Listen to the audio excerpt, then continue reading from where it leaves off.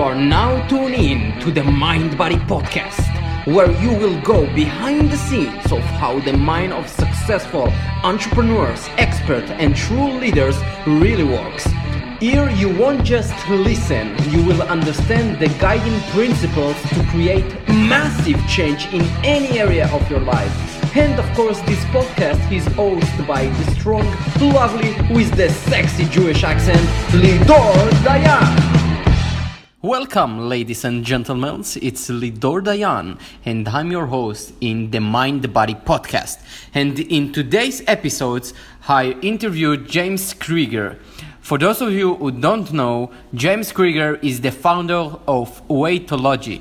He has a master's degree in nutrition from the University of Florida and a second master's degree in exercise science from Washington State University. He is the former research director for a corporate weight management program that treated over 400 people per year, with an average weight loss of 40 pounds in 3 months. James is a published scientist, author, and speaker in the field of exercise and nutrition. So I'm very honored to have him in my podcast. So I really hope you enjoyed the podcast. So without further ado, let's begin. Welcome, James, to the Mind Body Podcast. How are you, man? Good. Thanks for having me. I really appreciate your time talking to me. So I want to take you back to the early years. How did you get into fitness?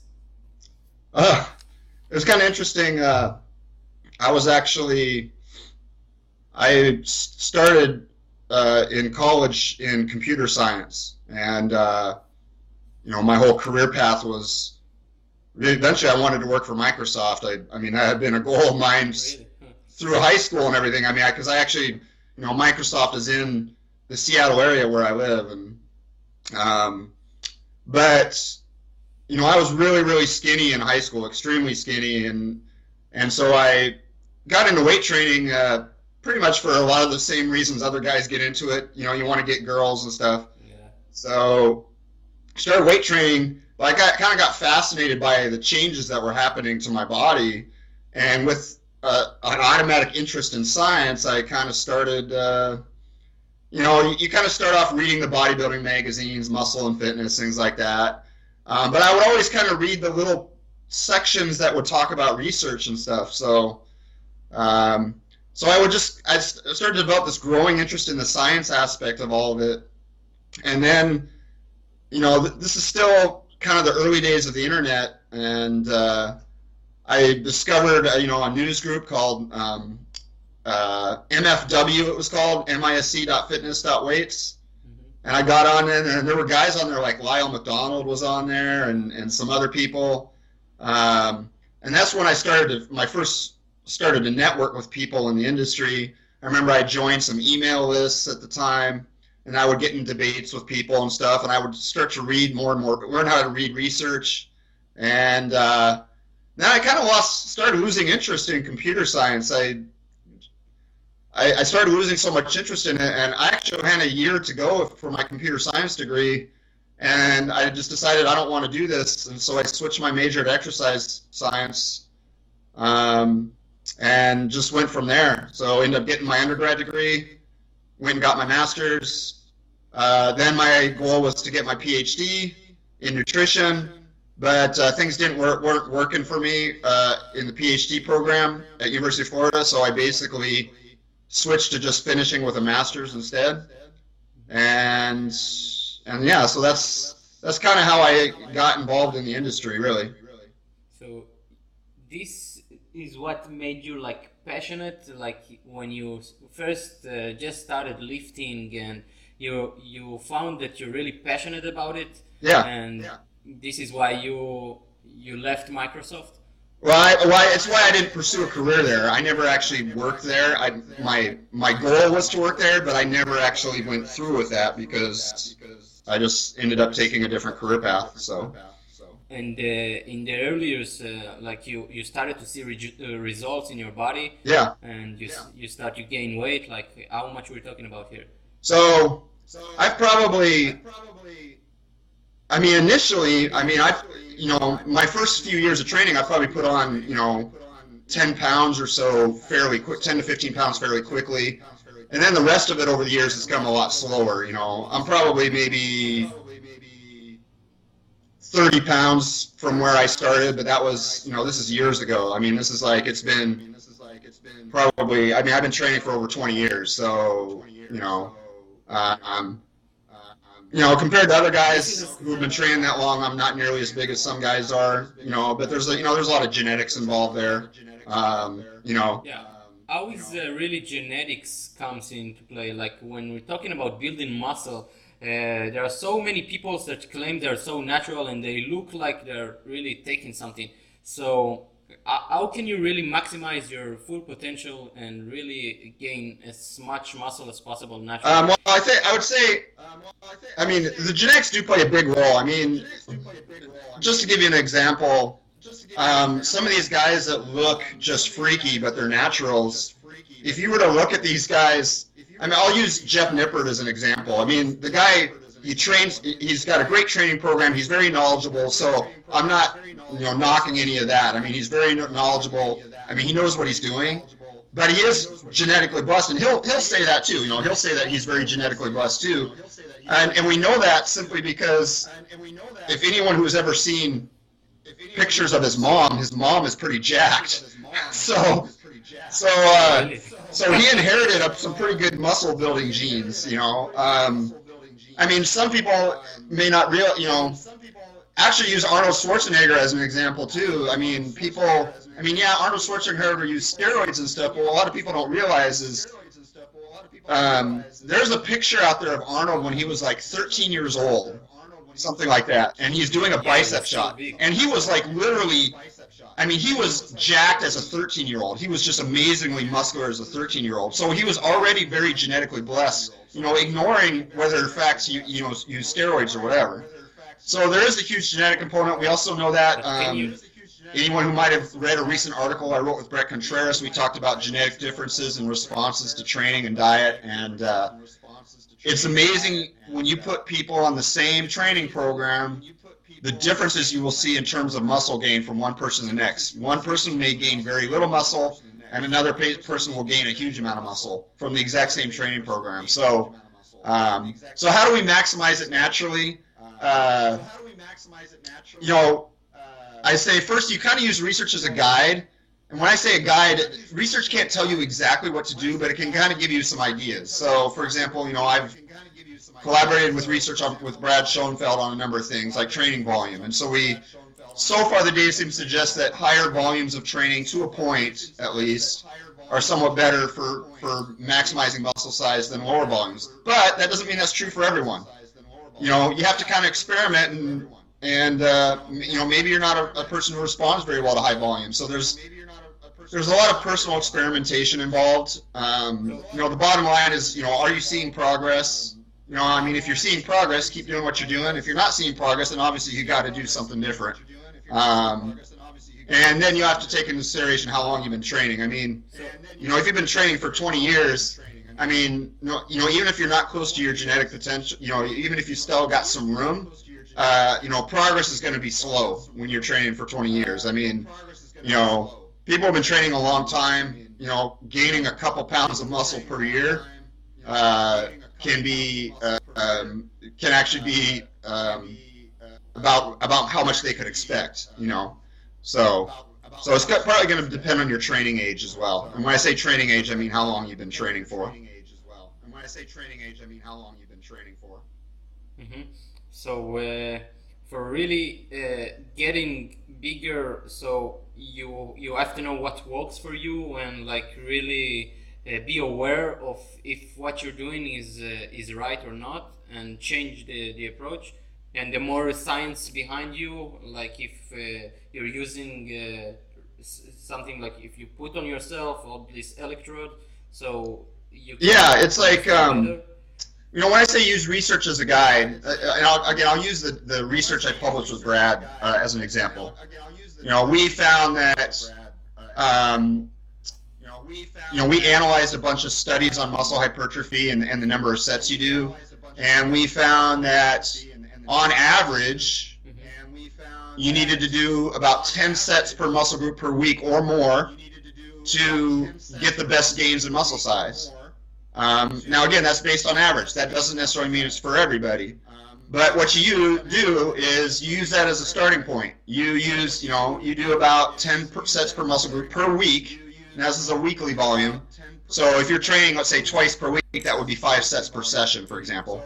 If you're training 3 times per week, that's only like 3 to 4 sets per session. But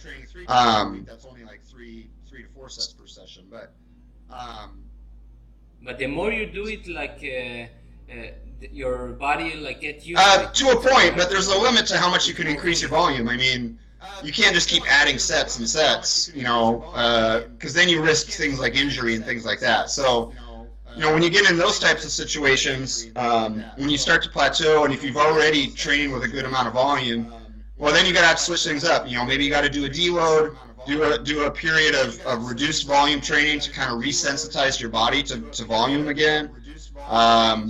Maybe you have to start doing some intensity techniques like drop sets, things like that. Eric Helms had a good kind of rule of thumb. Really, it's like you basically ask the question, are you progressing? And if you are, then good, you just keep doing what you're doing. If you're not progressing, then you ask the question, well, are you feeling recovered? Are you feeling good? Then okay, then try increasing your training volume and see what that does. If you're not feeling recovered, if you're feeling kind of down, if you actually feel like your strength is going down, then you're probably doing too much, and it's probably time to back off and maybe drop your training volume for a while and go low volume for a while until you kind of recover that, and then start to ramp back up again. So that can kind of be a guide that people can do as far as guiding which way they want to go in terms of training.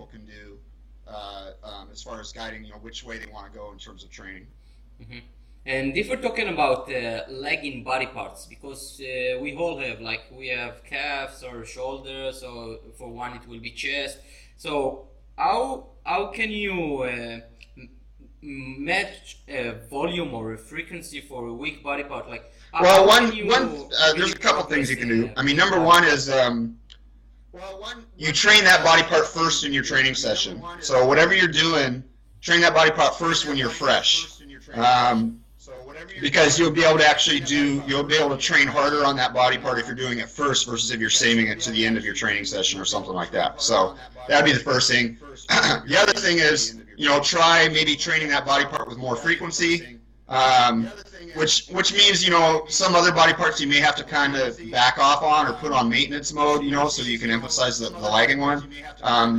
But increase your training frequency on that particular body part. So, if you're only training that body part once or twice a week, well, try bumping it up to 3 to 4 times per week, and that can be a strategy people can use. So, and that can be a strategy people can use.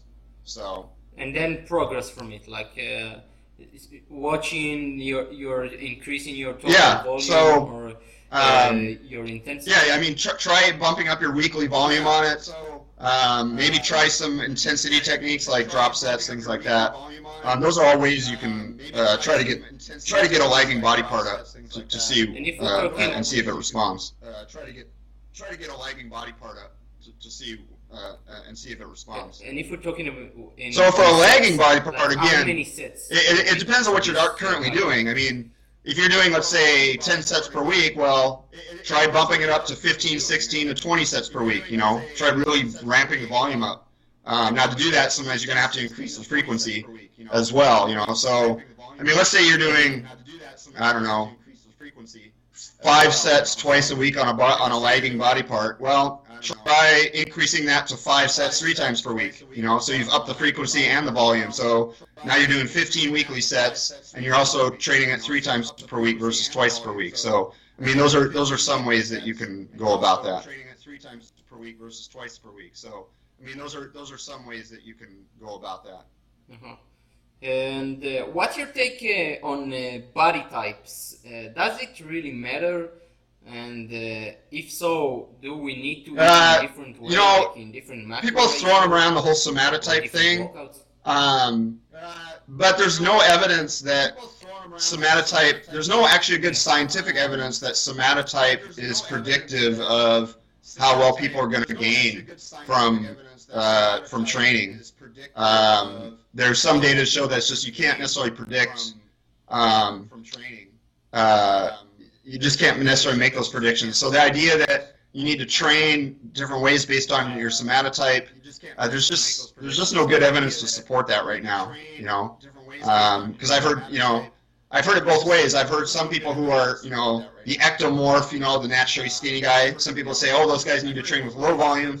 But I've actually seen some people say, no, they need to train with really high volume and more frequency than typically. But there's no data to support either one, So that's really where the personal experimentation comes into play. So that's really where the personal experimentation comes into play.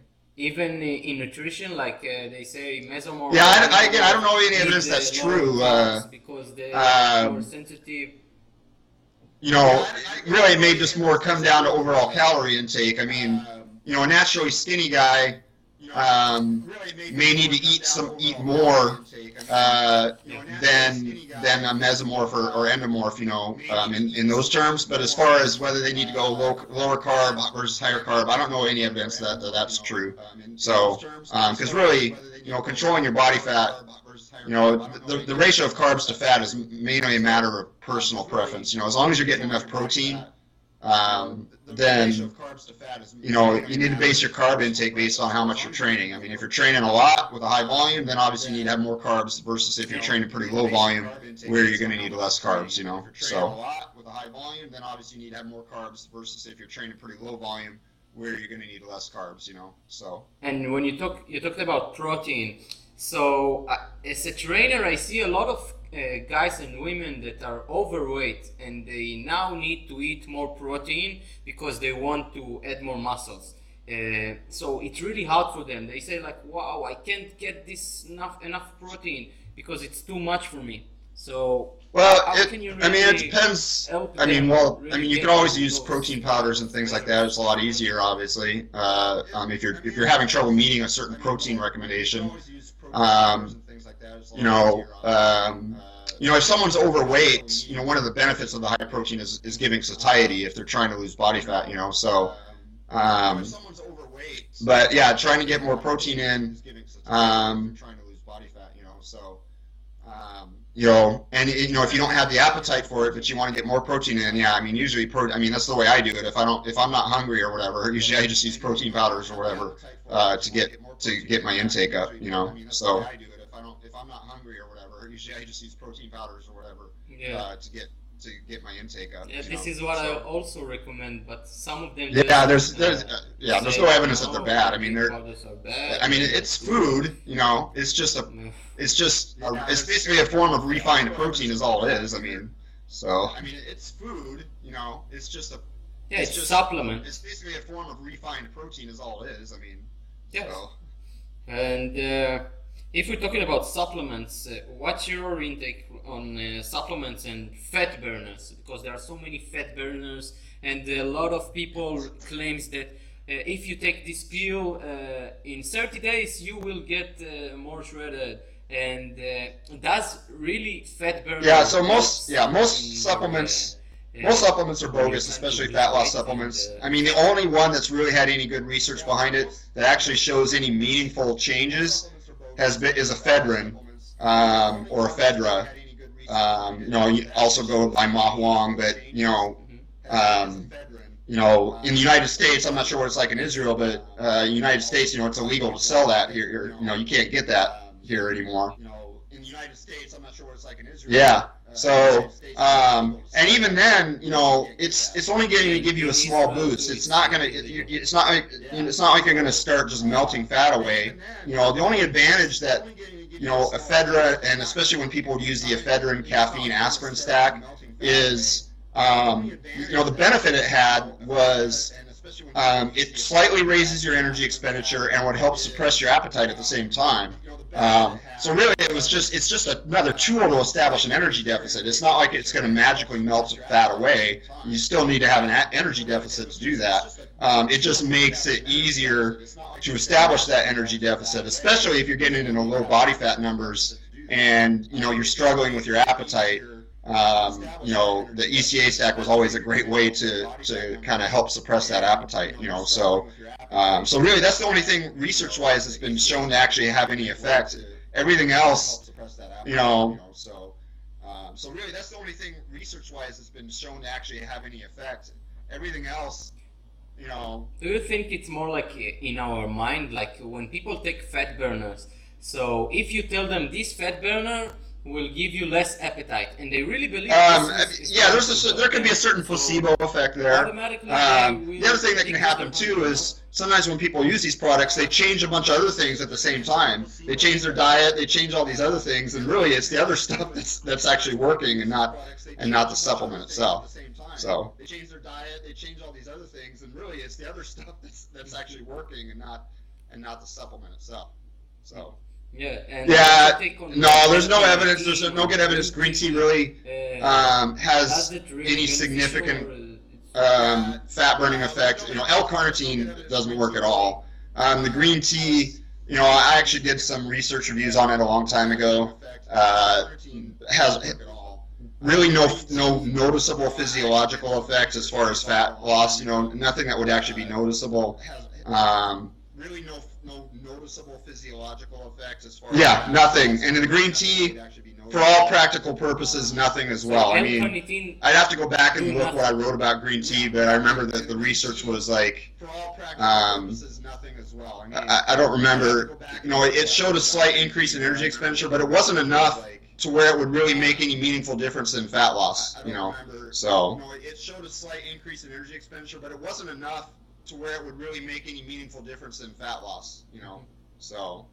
And you as a trainer, like you help hundreds of people, and what would you say is the number one key to transform your body and sustain it? Because I see many people, they are very driven at the beginning and they want to lose the weight, to lose the body fat, but then after a week, 2 weeks, or even a month, I'd say the number one caught up in daily stuff. The number one predictor of success, and I've always said this over and over again, is adherence. No matter, there's no magical programs out there or magical diets. The magical program is the one that you can stick to for the long run. And I think that's the mistake people make.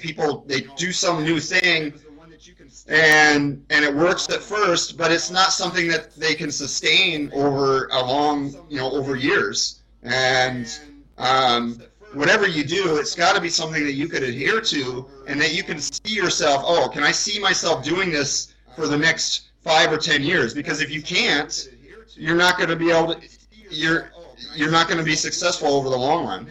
So because if you can't, you're not going to be able to, you're not going to be successful over the long run. And if you have like clients that you give them the minimum of the minimum, like going 2-3 times. Now that's tough. I mean, it's training. Sometimes people like that, they're just not, they're not really ready yet. Sometimes someone has to be ready to really change stuff.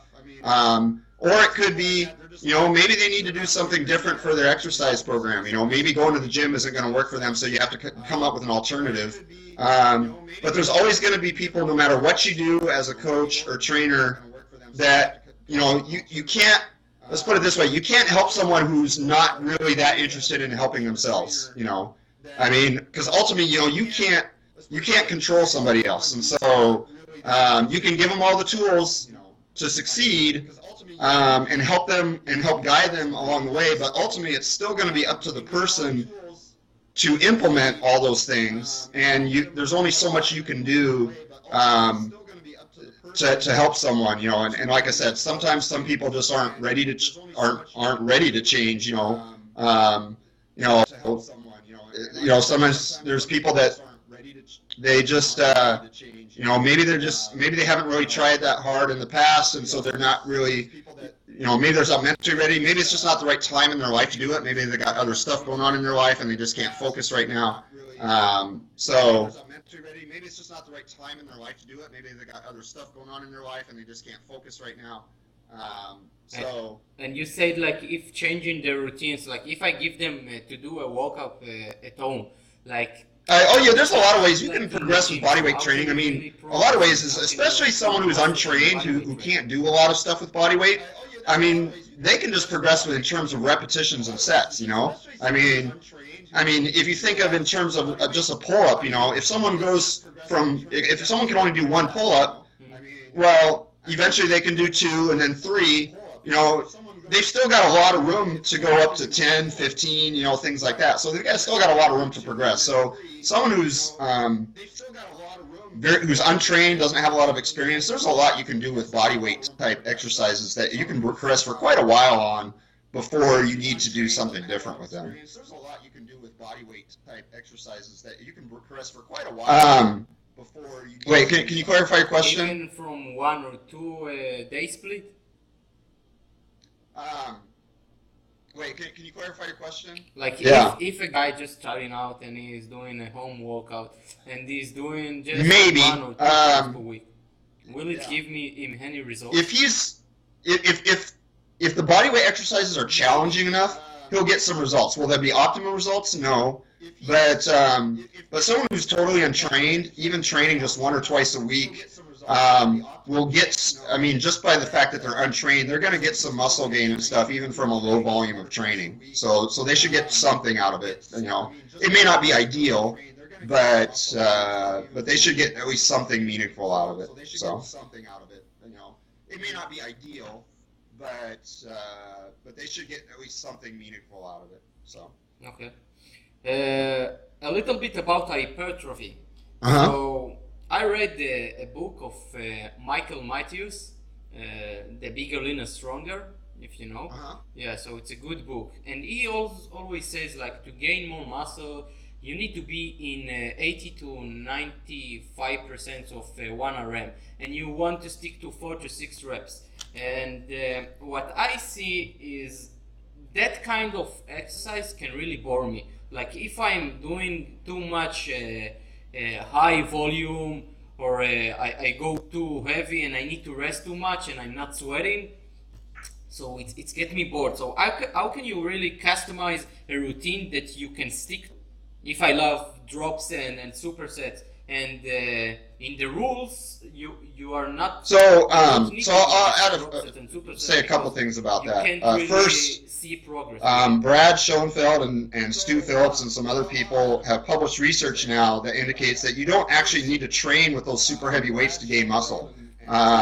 Especially, I mean, Brad did a study where he had subjects. He's actually done a couple studies like this. He had one where he had people train, with something like 3 to 4 rep sets versus something like 10 to 12 rep sets, and as long as the volume was the same, the people gained the same amount of muscle. And then he did another study where people did 8 to 12 reps per set, and he compared that to something like 20 to 30 reps per set. And again, and these were advanced trainees, they gained the same amount of muscle. So this idea that we've got to train, 80%, 90%, 1 rep max to gain muscle, isn't really supported by the data anymore. I mean, people used to believe that, but you can gain just as much muscle with, training moderate to light weights as you can with heavy weights. You can gain just as much muscle with, training moderate to light weights as you can with heavy weights. And can you mix this? Like if I'm starting with a squat or a deadlift and I'm doing 3 sets of 4 to 6 reps, and after I'm finished with it, then I'm going supersets, drop sets, and can I still? Well, you can still progress with just the 3 to 4 sets heavy. 3 or 4 sets heavy, and then now one of the limitations of that though is your training volume is going to be compromised. And so if you're trying to gain muscle and you're training with a super low volume, if you're only doing 3 to 4 rep sets all the time, eventually you're actually going to compromise your muscle gain because you're just not getting enough volume in, So you got to add some more volume either by doing higher rep sets or doing things like drop sets or whatever to eventually keep the muscle gain coming. So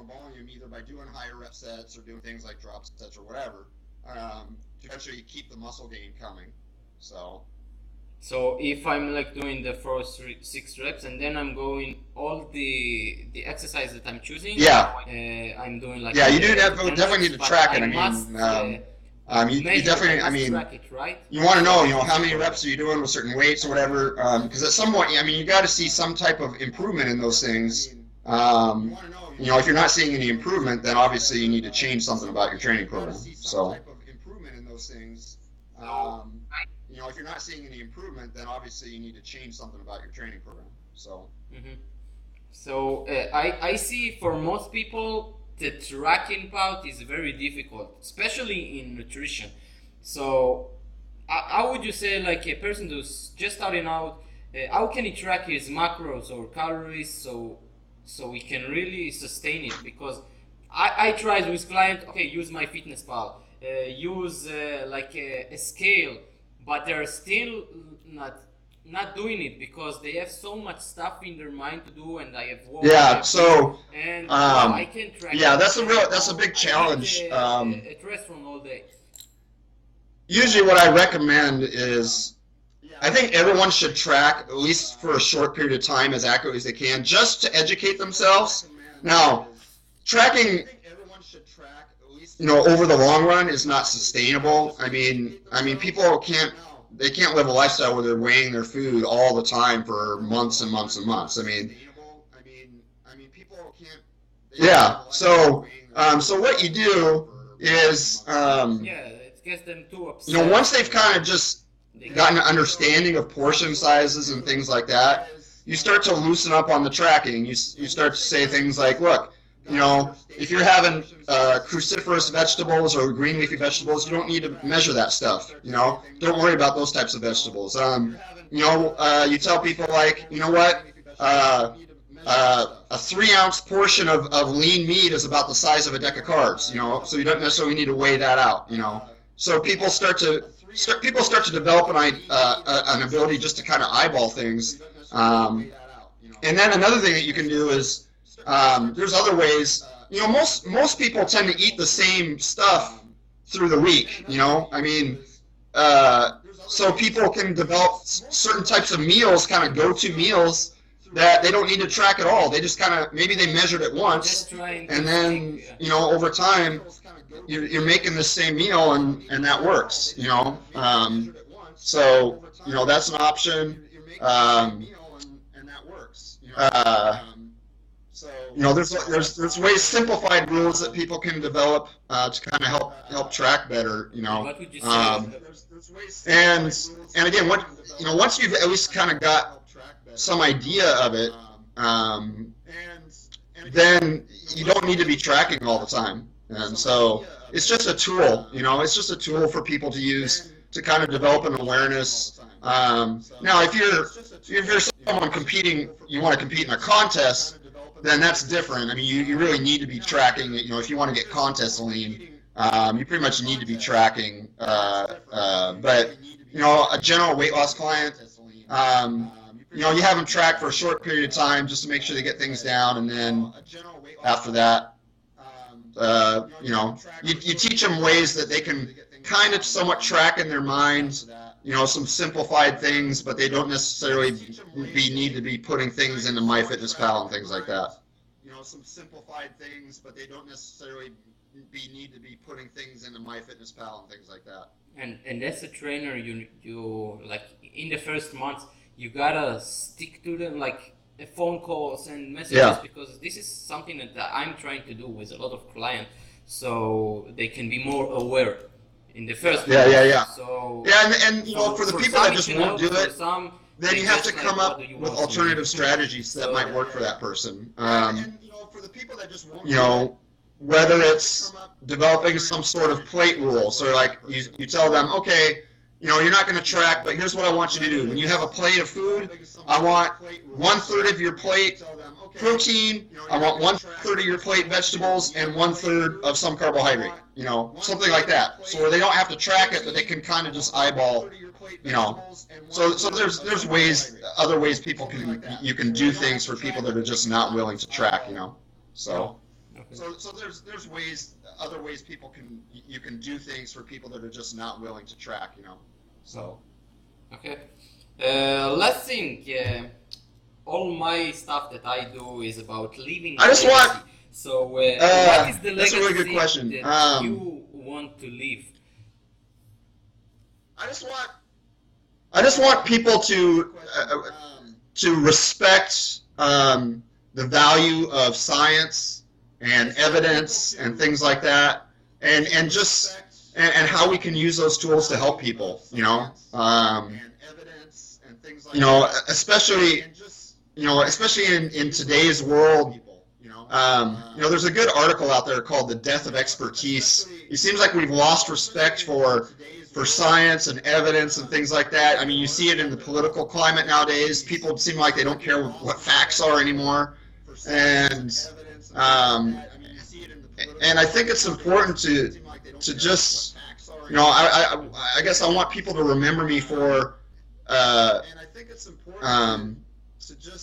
leave a legacy of being honest about what the data shows, being able to change your mind when you're faced with new evidence, things like that. So, being able to change your mind when you're faced with new evidence, things like that. So, that's awesome, man.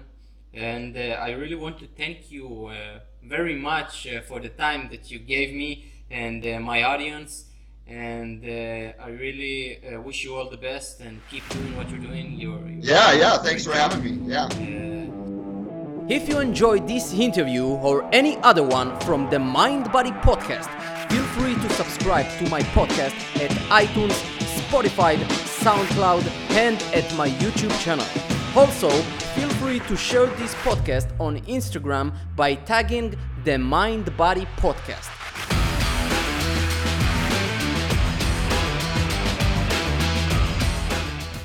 Do you want to be a part of the Mind Body Podcast? So remember the FAST factor. The FAST factor stands for 1. Facebook. Become a part of the Mind Body Podcast community by joining our Facebook community just by searching on Facebook the Mind Body Podcast community. Number 2. Act. Don't just be a passive listener. Act upon what you've just learned by applying one simple thing from any episode or interview. 3. Subscribe. Don't forget to subscribe to the podcast on iTunes, Spotify, SoundCloud, or if you're visual like me, then just search the Mind Body Podcast on YouTube. And number 4, train others. Cause just like I always says, leaders create leaders, and you're all here to grow together. And by training others, you're training yourself. So this is the FAST factor. Remember it. Facebook, act, subscribe, and train others. Oh, and please feel free to leave a review which will engage all your VAC senses. And the VAC senses stands for visual, auditory, and kinesthetic, which when you use all the three combined, you remember stuff much better. For more information about my coaching, public speaking, and taking your mind and body to all new levels, check my site at lidodayan.com. Till then, never, ever forget to smile. See you soon.